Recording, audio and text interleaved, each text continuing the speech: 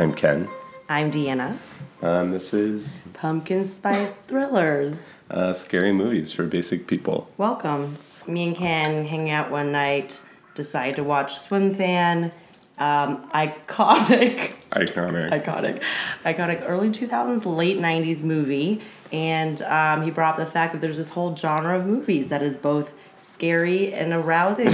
and the two threads are deeply intertwined. You never know how to feel. And we love them. Yeah. And so just to kind of share this love with some more people. And also Deanna and I love podcasts. We love listening to recaps of our favorite sort of TV shows week to week. And so we thought what could be more timely than covering movies, many of which are a dozen or more years old, and just like recapping, just in the off chance that you also recently saw this. Or saw it 15 years ago. Movie, or saw it 15 years ago, or never saw it, never will.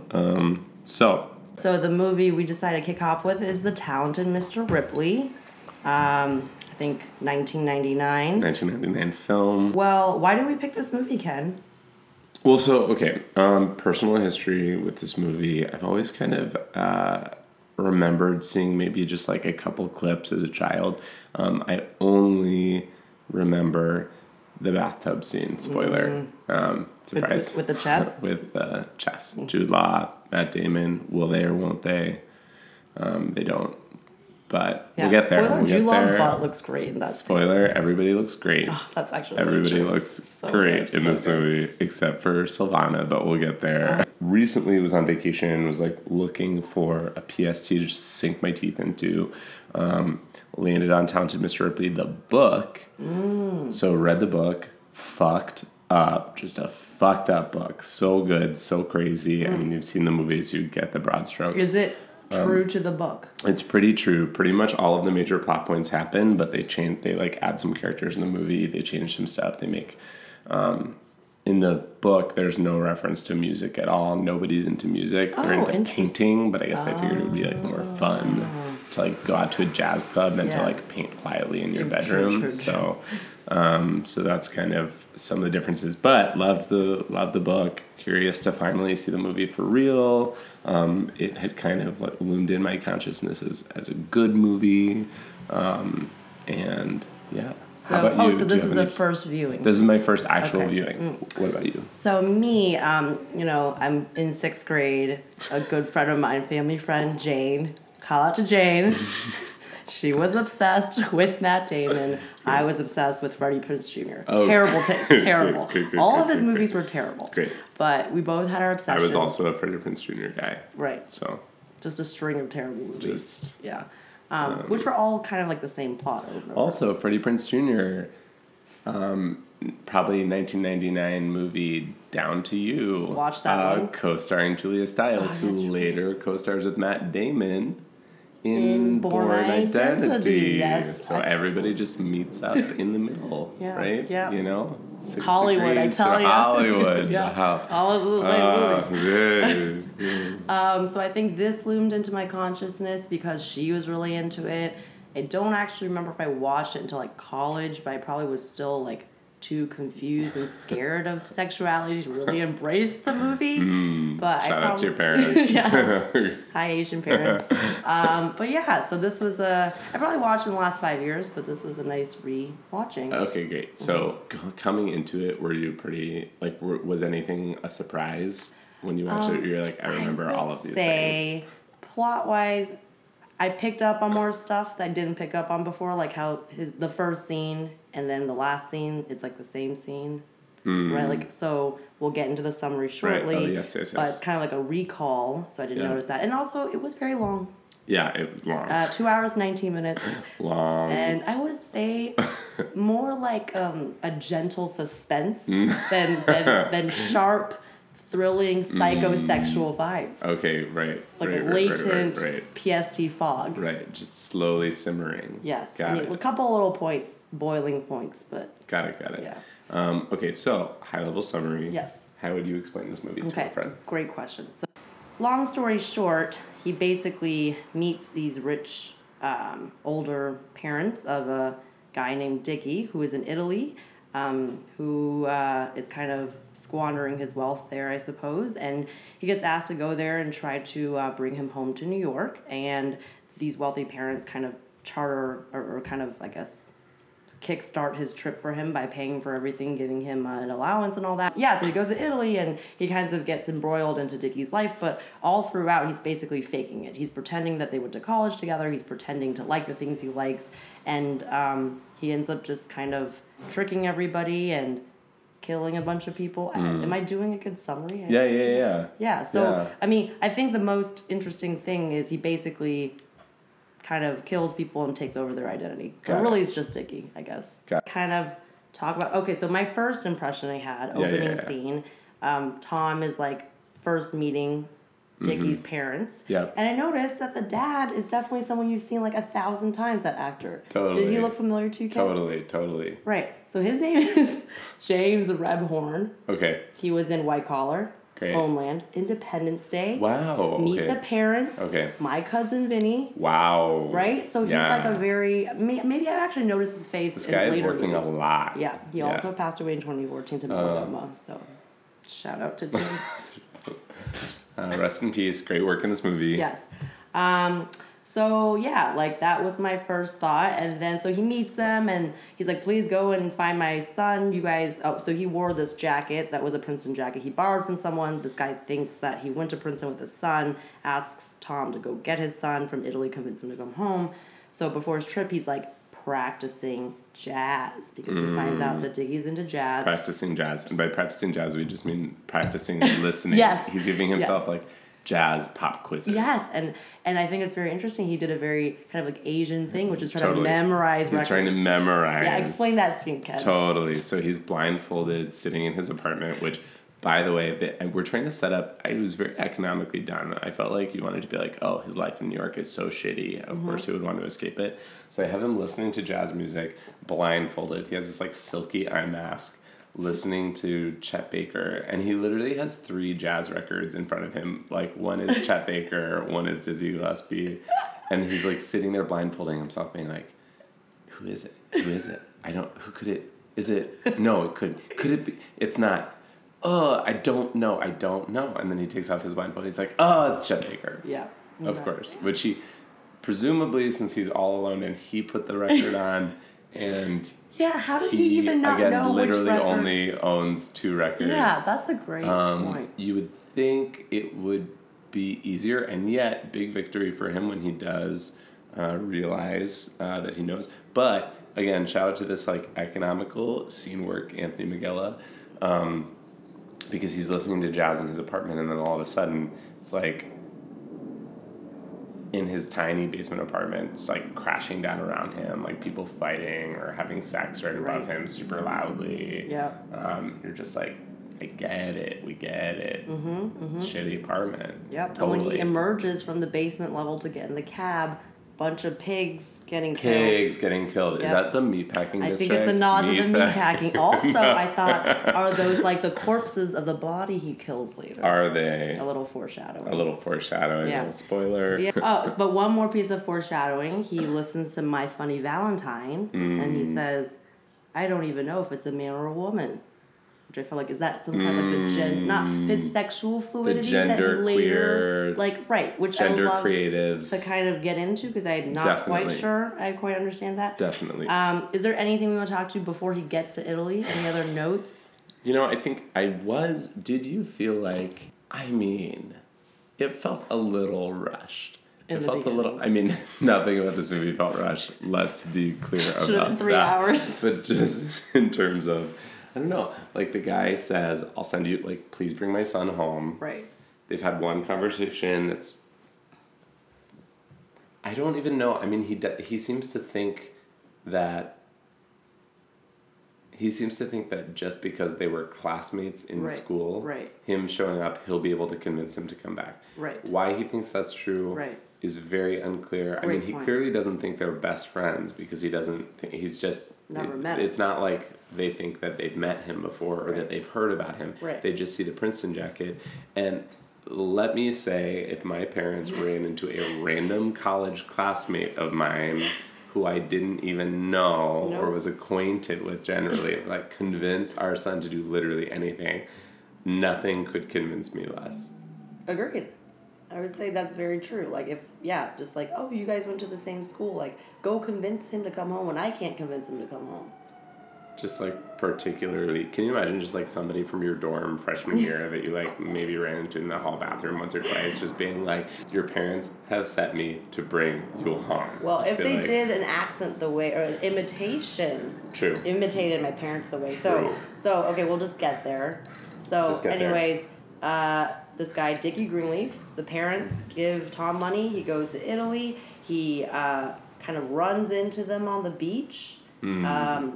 Once he gets to Italy, and then just runs up to him and be like, oh, didn't we go to college together? And just kind of lobs on to them. Which, also that beach scene. That beach scene. Yeah. Should we talk about the beach neon green Speedos that Matt Damon's character wears with dress shoes? With dress shoes. That's actually an element that's an important call out in the book. Oh, interesting. I don't know why they did decide to translate into the movie. I guess it wasn't that important, but it was noted in the book that he felt so out of place. He didn't have any beach shoes. He didn't have any sandals. So he had to wear his dress shoes. But that lime green Speedo with a little diapery. Also, a lot of the other Italian men, they had very high cut. They had high cut. Like butt cheeks out. Speedos. High waisted, high cut.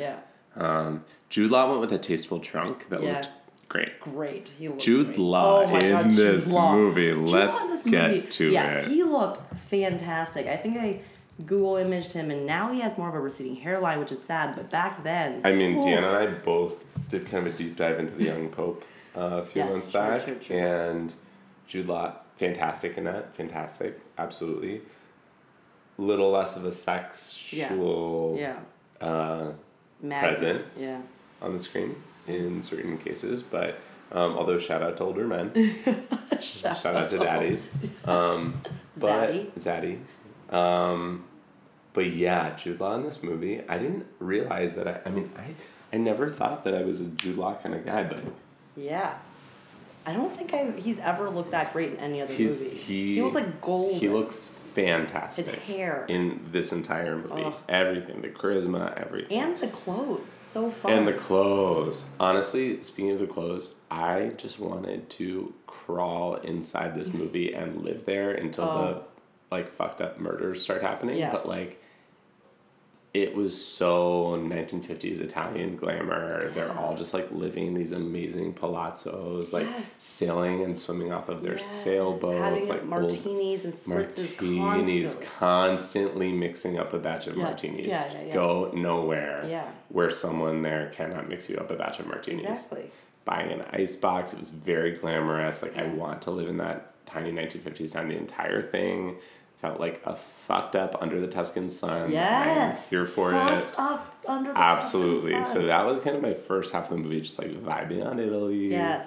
Vibing little on scooters. He wears a black mesh shirt. There are some mesh. He had a mesh button up polo. Yeah. Kind of. It was cute. Everything was short sleeve. Everything. Gwyneth, who's his girlfriend, Marge, constantly in different patterned shirts and skirts. Very skinny. Let's get to Gwyneth for a second. How do you feel? I also, Gwyneth, a vision in this movie. I felt so fresh-faced. Beautiful. Yeah, they were all in their prime then. They were in their prime. Yeah. Matt Damon has looked better to me, but I do feel I guess that was his amazing acting. He's not supposed to be particularly appealing as Tom Ripley. And I did not find him appealing as Tom Ripley. Did you find it appealing when he pretended to be Dickie? When he pretended to be Dickie, he immediately got 20% more attractive. Right. I would say 20%. Yeah, 20% for sure. Yeah, I think a lot of the hair. When he would muss it back up to Tom, it was... Yeah, and that corduroy jacket. The much maligned corduroy jacket. So do you think when he pretended to be Dickie, so again we're jumping ahead, he eventually he just eventually kills Dickie and starts pretending to be Dickie and also himself at different points to make it seem like both people were very complicated, hard to get into, read the wiki. But when he was pretending to be Dickie, do you think he just didn't see anything because he didn't wear his glasses? I was thinking about that. his entire time as Dickie is he literally like riding. And the one thing I did notice is even as Dickie, he put on his glasses during the opera scene to see what happened on the opera, which is also interesting because my sense of opera is it's really more about the hearing than the seeing. I mean, they're mostly kind of standing there. Although the scene in the opera where one guy murders the other guy and the blood fans out was very dramatic and beautiful. And very Hamilton also, actually, that duel. Yeah. Very, but yeah, okay, so they become close, basically to like... Yes, let's catch up. Catch up. So he comes to Italy. Italy's gorgeous. He's on the beach. He like meets these people. And it's very sneaky how he... kind of ingratiates himself because I guess the parents are thinking, well, he's friends with our son, so he'll just go and they'll meet up and they'll be good. But of course, Tom didn't go to Princeton, has never met Dickie before, and needs to convince him that he has met him before, and needs to kind of get into his good graces. So he pretends he's just passing through. He kind of snags an invitation to lunch. The scene where he's about to leave because it's like, oh, we're not coming. Oh, sorry. Yeah, you're talking about lunch. They get to lunch, and he starts to kind of ingratiate himself with them. And then I guess we're supposed to believe that he's just given up on trying to fully trick him, or maybe his allegiance has shifted to Dickie, but early on... He, at the very first lunch that they have together, he reveals to Dickie that Dickie's father was paying him to come and bring his son back. So he kind of, the jig was up. And he basically imitates the dad to Jude Law and freaks him out because he's so good at the imitation. He does. Which also I will say was a little bit lost on me, not knowing the dad very well. I couldn't tell if it was a good impression. Just like a deeper voice. Yeah, it just didn't seem... It was hard because it was an extended scene where we're supposed to believe Matt Damon is this crazy, amazing imitator of people, and it just was very hard to tell if he was a good imitator of this person that we've barely spent any time with or not. But ends up staying in Italy, becomes close, and then again sneakily uses his pop quiz knowledge of jazz to get Dickie to like him more, take him to a jazz club, and next thing you know, he is in. Right, he's like part of their lives. They're like a threesome now. He gets in with Marge, cozies up with her. A little bit, although it's always unclear. Like sometimes Marge seems like she feels competitive with him. Right. Sometimes she is like actually very sweet and kind to him. Because what starts to happen is Tom is clearly having the best experience he's ever had in his entire life, just like glory days. Living this wonderful life, spending Dickie's dad's money and hanging out with, on the Italian coast. But talk about when that starts to shift for him, Deanna. Yeah, that's a great point. So where I would say it starts to shift when they go to Rome, right? So prior to that, they're like... always having lunch together, going out to the club, sailing, the three of them. And then one weekend, Dickie and Tom go to Rome, and it's not just the two of them in Rome. They meet up with Freddie. Freddie Miles. So we have to talk about Freddie Miles. Freddie Miles is Dickie's actual Princeton bud. Played by Philip Seymour Hoffman. A young Philip Seymour Hoffman. So is Philip Seymour Hoffman like the same age as Jude Law and them? Confusing. I never thought that they were the same age, but he is a very larger-than-life character, immediately sees through Tom, calls out his crappy corduroy jacket, makes fun of him, and basically Philip Seymour Hoffman and Jude Law start going out for the weekend and excluding Tom. They kind of ditch him. He goes back to, I guess, the coastal town by himself. He starts wearing Dickie's clothes. Oh, yeah. So that's a big scene. This was actually a very cringeworthy scene. I mean, this movie is full of cringeworthy scenes, but particularly the scene where they meet up with Freddie and Dickie's just suddenly over Tom. Yes. Like, they'd planned this whole weekend, going to do everything together, and the second that Freddie, this kind of, like, negative booze hound, like, Freddie's the kind of guy, Freddie's the kind of guy who, like, sees weakness and just goes after it. Yeah. person during their first breakup reacts to Dickie's waning enthusiasm by grabbing on harder, just being like, no, come with me, don't leave, don't do your thing. I thought we were going to do this. I thought you were going to buy me a jacket. What about this? What about that? Thirsty, we suddenly start thirsty. to see that is not how Dickie operates. Nope. And Marge says something like, one moment he's into you, you're the new person in his life, and the light shines, and then he's over you, and then the sun goes away.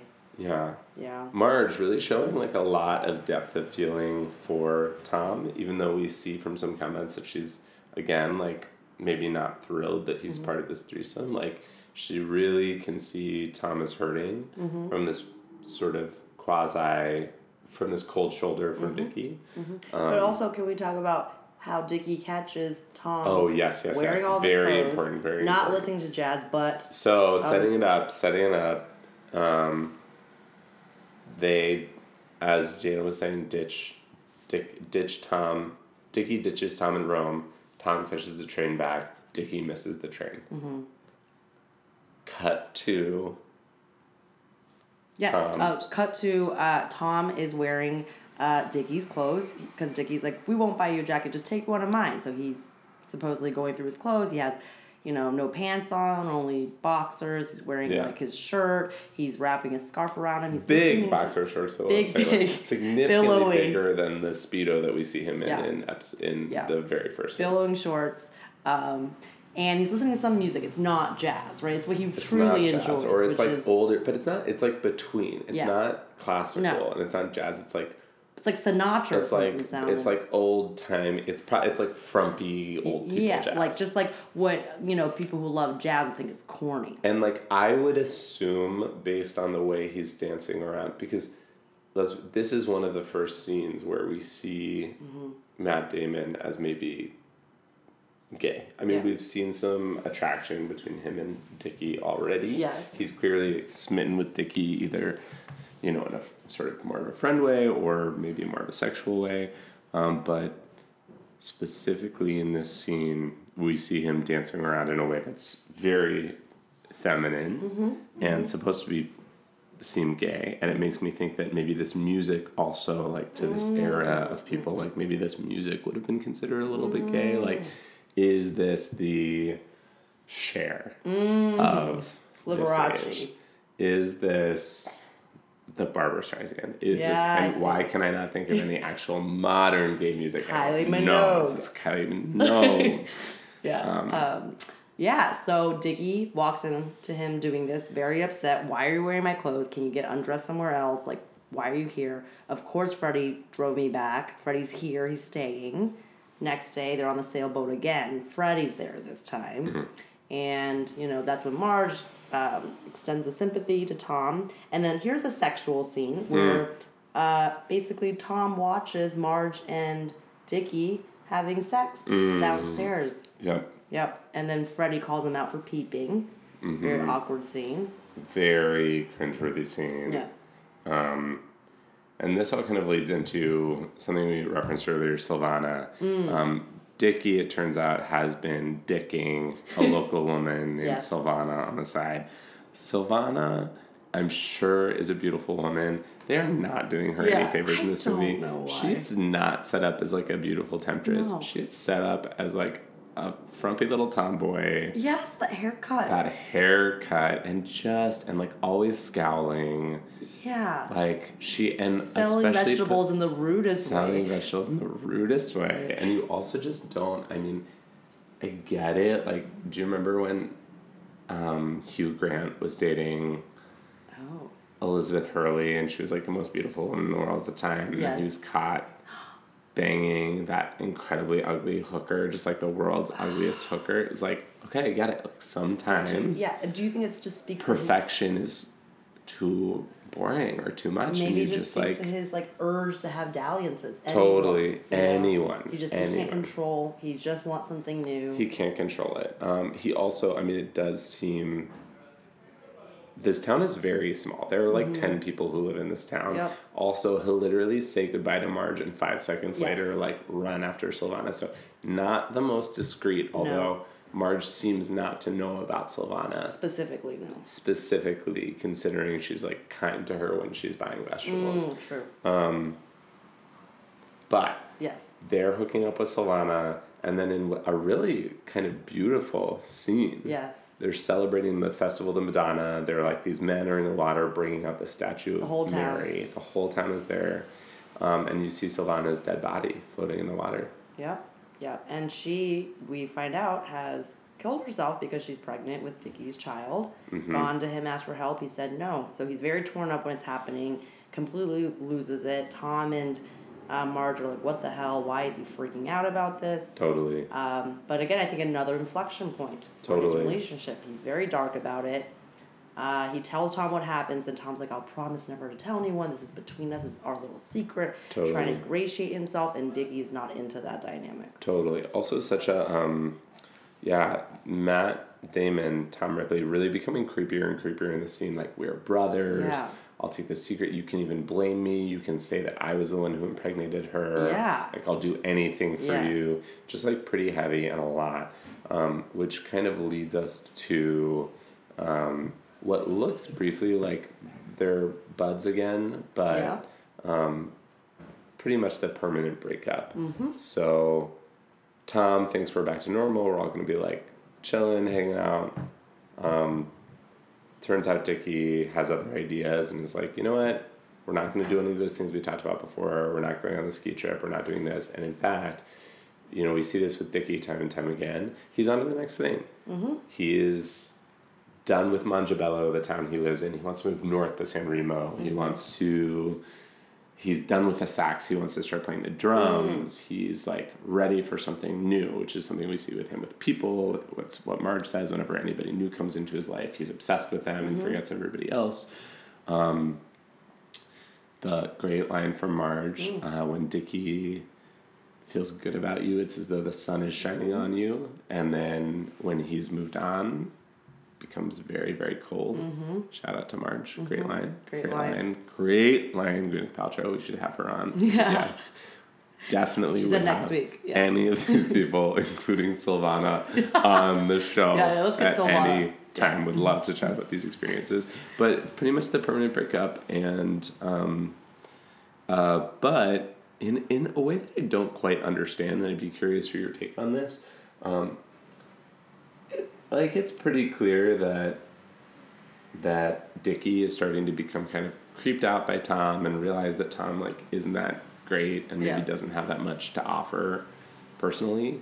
And yet, instead of just being like, you know what, it's over, he says, you know what? One last hurrah. Let's go on this trip to San Remo. And I don't know if that's the kind of thing, like, it's, you know, if you want to break up with someone, you could just break up with them. And that could be painful. Or you could break up with them by being like, you're great, but I'm going to move. With my girlfriend. Or like, I'm going to move far away. And it's not personal. It's not about you. It's just like, I'm moving. Like, if only we could be together, but we can't be because I'm moving. I think given how disgusted he was at Tom in certain scenes by that point and creeped out and just weirded out by his general affection, it does seem strange to do another boys' trip. It does. Yeah, it does. I would agree with that.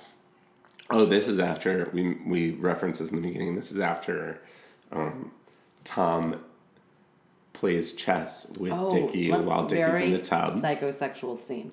Very psychosexual scene. Please explain it. So they're sitting in the tub. This, again, shout out to my younger self, only scene that kind of stuck out to me in this movie. Jude Law is in the tub. Tom, Matt Damon, is sitting outside the tub. They're chatting, they're playing chess. And Matt Damon kind of eases into this topic of siblings. It says, oh, you're an only child. That means you've never shared a bath with anyone. Pregnant pause. Mm. Can I get in? Mm-hmm. It's cold here. Mm-hmm. I'm cold. Can I get in? Mm-hmm. They look at each other. Matt Damon flits his hand around in the water a little bit. The very blue water, weirdly blue water. Wondering. It's like it was like the blue lagoon in Iceland, weirdly blue. Same, notice that. Antifreeze. Well. Yeah. They look at each other. Jude Law slowly, and this was actually a moment where I didn't know what was going to happen. I didn't know if Jude Law was going to be like, get on in. Yeah. But he just looks at him and says, no. And Matt Damon covers it up by saying, like, I didn't mean while you were in it. Yeah. Jude Law gets out naked, just, like, presents himself for Matt Damon. That ass. And there's just some more scenes of looking, but, yeah. Yeah. Yeah, so that was, I would say, very psychosexual scene. Definitely. But then the ultimate psychosexual scene happens in San Ramos. So they go to San Ramos, they have a night, jazz club, champagne, yada, yada. The next day, they're on, like, a little tiny boat. He's like, oh, this is how I find my place in Montebello. I just sailed around until I saw something I liked. This is Jude Law. He's like, and then I got it. So they're in the boat. And, Ken, do you remember what caused the fight? I can't... So they're going around they're going around the boat. I do actually remember this, and this is actually quite different than in the book. But in the movie, they're in the boat and having a nice time, and Tom says, let me tell you about my plan, by the way. I have this plan. Yes, How about we move together? Yes. We split an apartment. We split the cost of a house. Yeah. I'll get a job. No longer just freeloading. Like whatever. Dickie's like, I don't know. It's just like, it's probably not convenient. Not gonna work. And he's like, well, what if I got a place in Rome, you got a place here, and we could just always be together, and then we'd have two places, and we could be in Rome, we could be here, we could go there, we could go wherever. And Dickie's just like, I mean, we've all been probably on both sides of this type of conversation before. Just saying like. Yeah, like would love so much to, would literally love nothing more than to do exactly that with you. However, but can't and won't. Yeah, ever. Yeah. Ever, for like no real reason. And then that kind of escalates into Matt Damon's like, oh, is this because of Marge? Is this like the Marge problem? Like you don't know how to get away from Marge.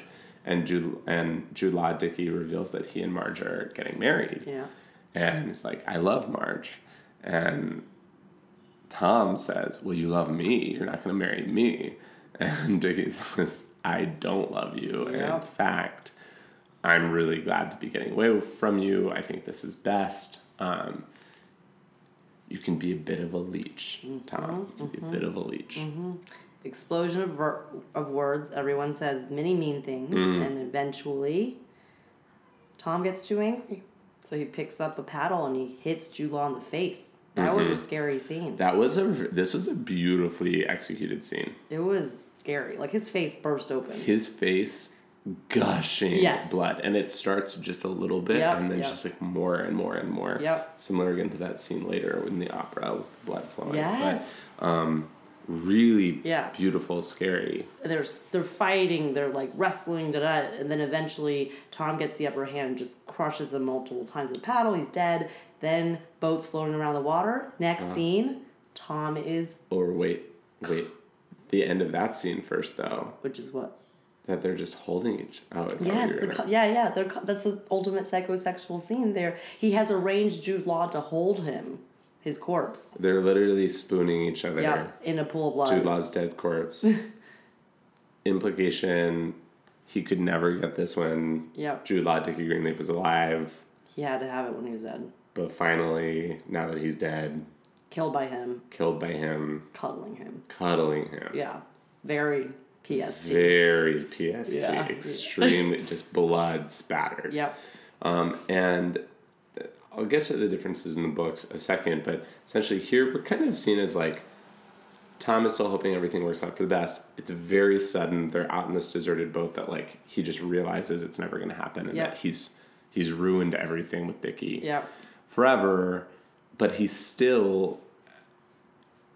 I read it as he just gets angry and swats him with the paddle, but he didn't. He wanted to hurt him, but he didn't want to kill him. No. And was shocked by how much he had hurt him. And then it turns into like a kind of self-defense struggle, like life for the or death kind of thing. Yeah. Like one of them was going to die probably, and so we see him murdering Dickie as like kind of an accident. He doesn't really want to. Kind of an accident. We also see when he leaves. The guy who, the concierge at the hotel gives him the key and is like, oh, you're Senor Greenleaf, right? And we see on his face, he's like, wait, I could be Senor Greenleaf. I could make this happen. We see the wheels start to turn, and that kind of kicks off him taking on Dickie's identity. However, in the book, Tom actually, they are in the boat, but Tom has actually already realized that Dickie is over him, and he lures him in the boat to kill him specifically, and just completely catches Tom. They don't have a serious conversation. He just like waits till he's turned around and whacks him, Whoa. kills him, drowns him, like weights his body down. Cleans up the boat, takes all of his stuff, and it's all very premeditated. Oh, wow. Interesting. I wonder what the decision... Well, different type of character, I guess. So this obviously also just becomes... This is where things start to get really complicated, right? Second half is all about him taking on two identities, mostly in Rome.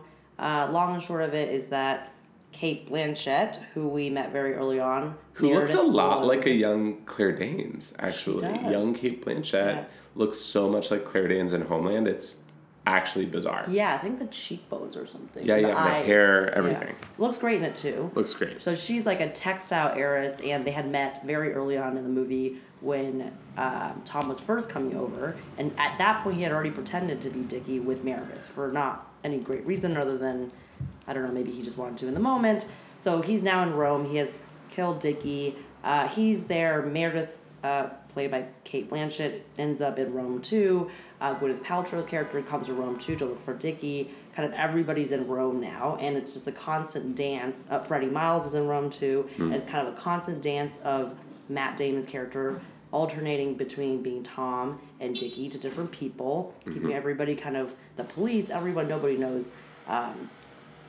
everyone thinks both people are still alive, and he tricks people who think he's Dickie and Dickie only one way, and then he tricks other people who think he's Tom another way, and it's, constant kind of costume changes and just constant lying. And one thing that is, I think, especially interesting about it is he keeps doing things that, as a viewer, you're like, why would you? No, like, you're putting yourself in unnecessary danger. Yeah. Why would you do this? Like, why would you stay in Rome? Why wouldn't you just, like, go where nobody knows anybody and be Dickie Greenleaf? Or why don't you, why are you unnecessarily making contact with Marge as Tom? Why are you doing all of these things that could put yourself in more danger?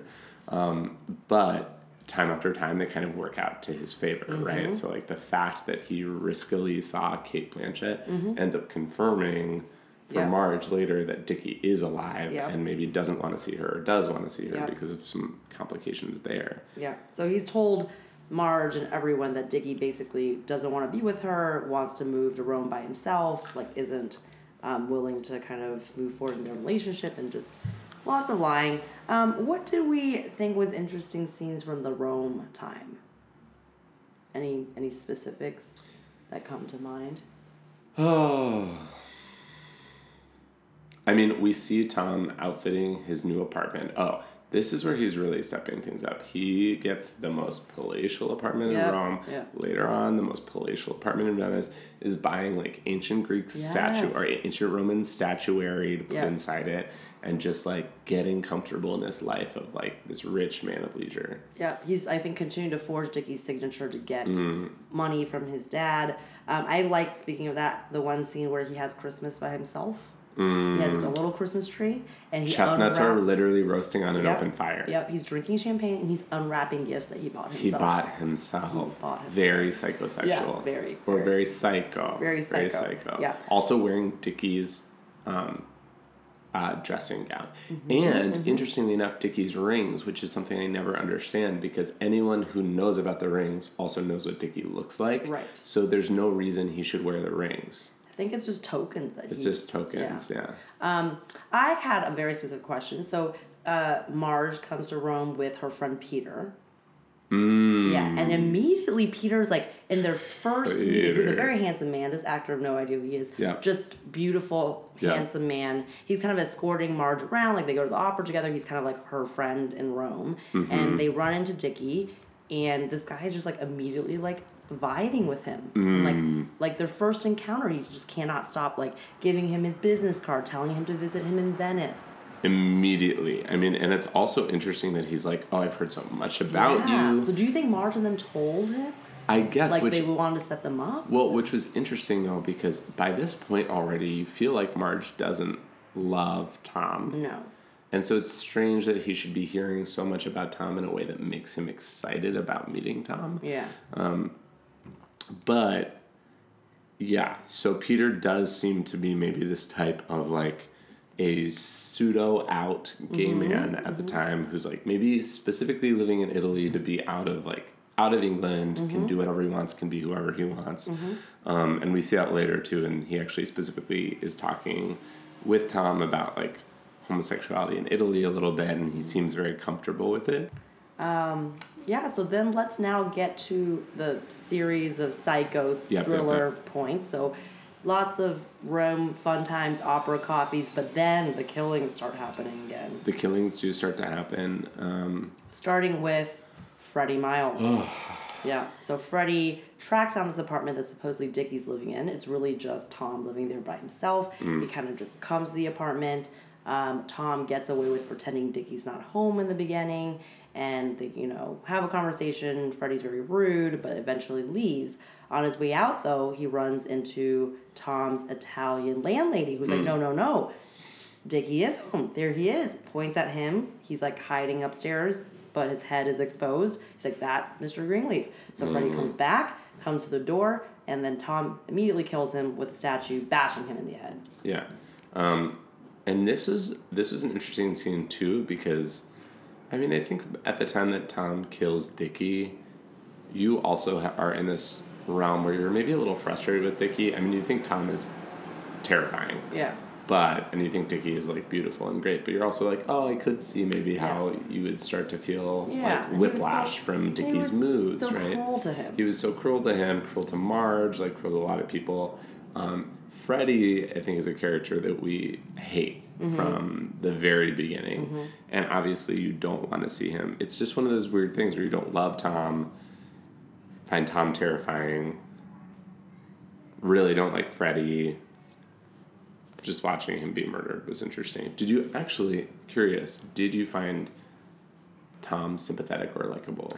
I think in the beginning when he was kind of, like, trying so hard with Dickie, and Dickie was kind of wronging him. But I think actually by the time he kills Freddie, I didn't. I just found him terrifying. Yeah. He just murders this man, kind of gets rid of his body, and kind of doesn't really bat an eye. Totally. Yeah, it becomes pretty easy for him to do that. So. And anytime he's stuck, he just has to kill another person. It just totally. Yeah. And then just I guess just to wrap it up, it's too many beats to kind of hit every single one, but the last part of the movie, and this is where I really expected the movie to end quite soon, and then it actually kept going for another 45 minutes or so. Really thought things were going to come to their conclusion right away, but actually, like, oh no, they go to Venice, and they're private detectives, and there's this, and there's that, and there's Marge, and there's Peter Smith Kingsley, and, like, you literally see he moves to a new city, and then there's, like, multiple romances, and it's more just run-ins. It's a lot. But it basically follows that pattern of he continues being sneaky, like, reassumes Tom's identity for a while, is going back and forth between being Tom and Dickie, lots of close calls. Yeah. Ultimately, it ends with Dickie's father coming home and coming to Italy and sharing the fact that there's some dark parts of Dickie's past, some violent parts of Dickie's past that actually lead everyone to think that Dickie had killed Freddie Miles and Tom is just kind of safe. In addition, just like Tom has always wanted to be Dickie's secret keeper, I guess, and most trusted person, Dickie's father, who initially trusted him with this mission and whose fault it basically is that his son is dead. I mean, he sends a psycho stranger that he doesn't know to Italy, gives him money, ends up killing his son.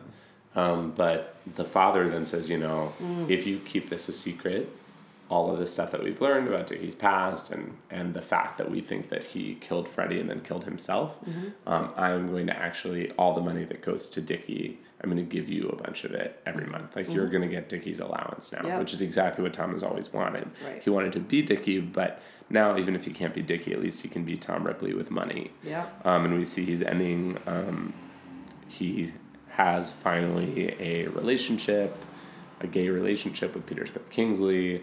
You think it's happily ever after for him, which you feel conflicted about, and they they set sail for Athens. And at that point, I'm kind of thinking like, okay, I mean, he had this one horrible experience, but everything has been tied off. Like everyone now just knows him as Tom Ripley. He never has to go back. Like there's no one else who knew him as Dickie Greenleaf when he was pretending to be that. And he can just, he's safe and he has money. But do you want to talk about the very end, the very final twist? So the final twist, they're on the boat, and he runs into Cate Blanchett's character, Meredith, who he had briefly wooed in Rome, and they share a kiss. He pretends to be Dickie to her again, but then Peter catches them kissing, asks him about it. They're in their cabin together, and Dickie ends up killing him.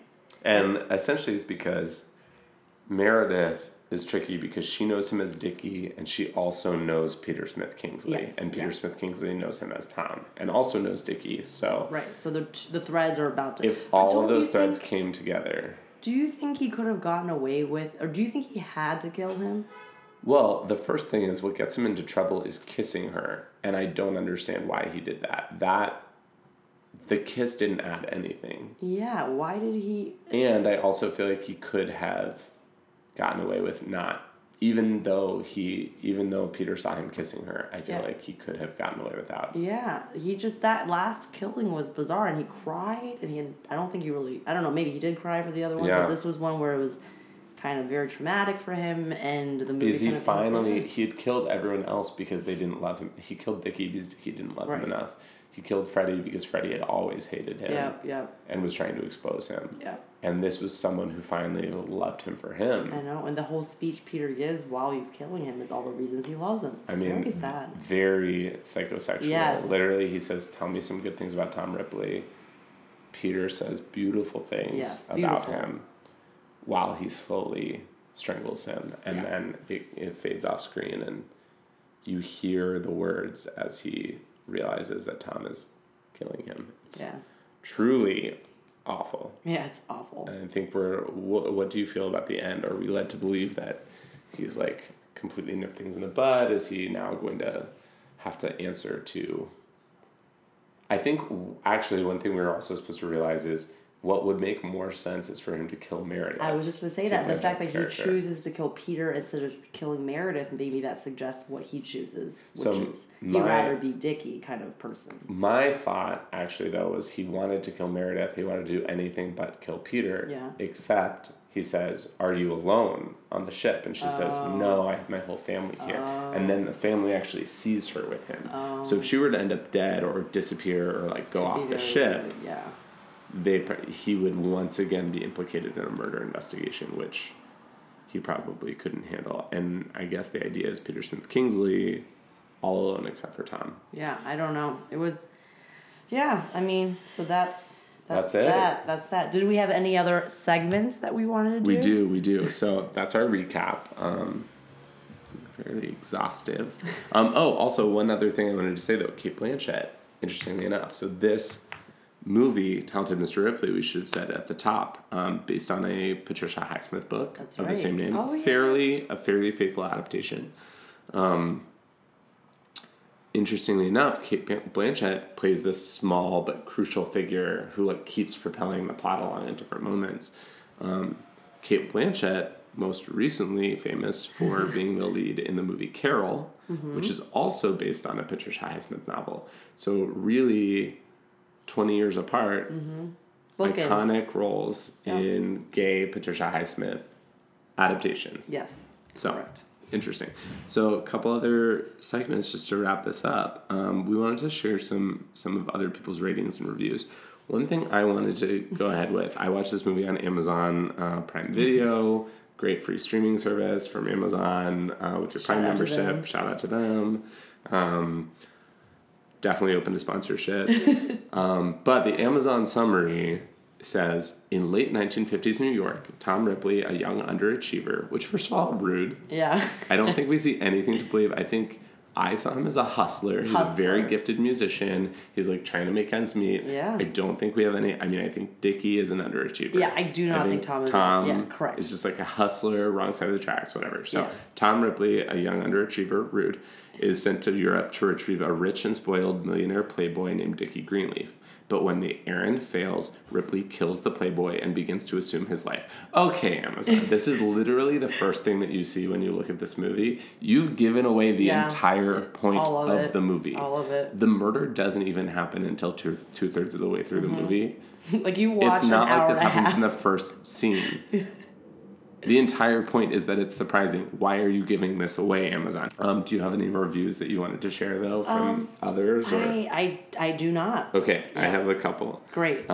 So some Amazon user reviews, 3 stars by SD. Pretty good, kind of not believable, though.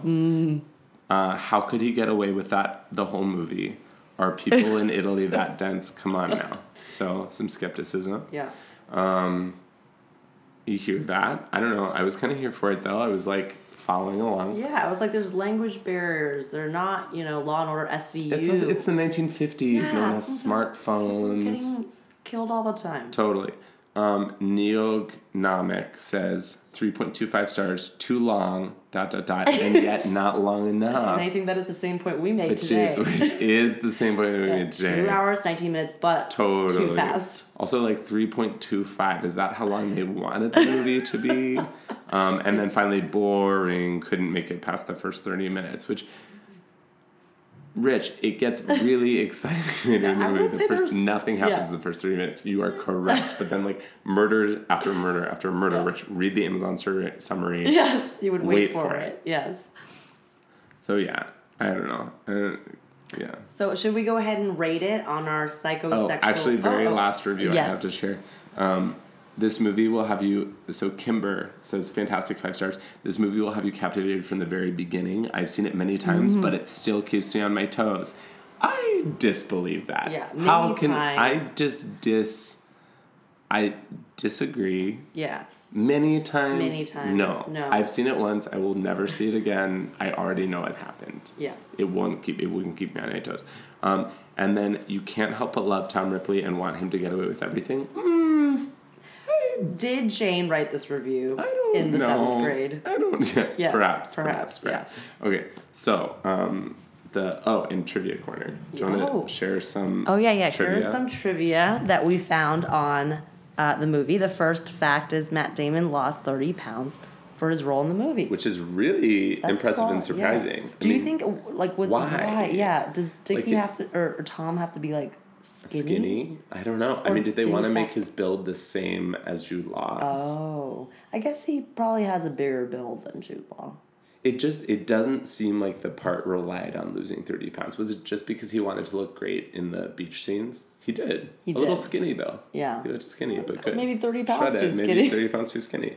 Okay, why don't you give the second one? This is the second film in as many years in which Jude Law plays an entitled young man impersonated throughout the movie by someone else. The other film was Gattaca in 1997. Never seen it. Also never seen it, but crazy. And Jude Law also in Side Effects, another PST that maybe we'll be discussing. That's psychosexual thriller, pumpkin spice thriller. Yeah. Mm-hmm. Want to share the other casting notes? Casting notes, yes. So Anthony Minghella originally wanted Tom Cruise for the role of Ripley, but after seeing Good Will Hunting, he decided to cast Matt Damon. Which is crazy. Can you imagine Tom Cruise? No, I would not want to see this movie with Tom Cruise. I couldn't. Although he would get the crazy down so well, but I don't... Yeah, I think he's not mousy enough. Yeah, and then Leonardo DiCaprio is considered the role of Tom Ripley. Also weird. I could see him as Jude Law. I could see. Oh, you could? Leo? I could see him as... Couldn't he be because this role is so Catch Me If You Can. Yeah. Just like impersonating Amy, but like in a less slick way. Because I also see him as like Wolf of Wall Street, so I feel like he could be Dickie. Totally. Like nuts. Totally. Okay, so then let's rate... So just want to close it out by rating it on our psychosexual scale, 1 to 10. So... Deanna, what's your rating for how psycho the movie is from 1 to 10? From 1 to 10, I would say like a 7.5. Okay, yeah, pretty psycho. Yeah. Yeah, I would go with I would even say 8.5 because that. Yeah. That the blood cuddling at the end and the unnecessary killing. Yes. Lots of just blood and just active bashing and like the impersonate, just like the becoming is pretty creepy. Okay. How about sexual? How sexual would you say it is on a scale from 1 to 10? I think like, I don't know, it's so hard because it's not so blatant. It's just this very subdued sexual energy. So like maybe a 6? Yeah, I would say 4 even. Oh, I mean, not a super sexual movie. Yeah. There's some attraction there, but very little sex even. Yeah, true. I don't think any that was shown. Other than Marge and Tom. Oh, right, that's true. Also, other note from the book, very interesting. In the book, Marge is supposed to be super frumpy. Huh. Isn't that interesting? That is interesting. She's Gwyneth Paltrow, again, a vision in Yeah. this movie. Fresh-faced, beautiful. Yeah. Amazing. And then just how much did you like it? Like, what would you give it? Scale of 1 to 10. Out of like 10 bloody daggers? Totally. Bloody paddles, I think. Yeah, bloody psycho. paddles. Yeah. Mm-hmm. Maybe 7. Okay. You? I would say I would give it an 8. I liked it again. Like it's giving me all that like Under the Tuscan Sun, Italy imagery, but also creepy, also surprising. I feel like this would have been a great movie to see in theaters, knowing nothing about what happens. Like I would be along for the ride. Great. So. Awesome. Well, great. I think that's about a wrap. For this week. Yeah, call us with your questions. Definitely. Check us out on, all the platforms. Yeah, all of them. SoundCloud. Cruncher, Zipper. Wherever you get your... Yes, wherever you get your podcast. ZipRecruiter. Yeah. For sure. Cash us on Foursquare. All right. See you there. Great. Okay. Bye. Bye.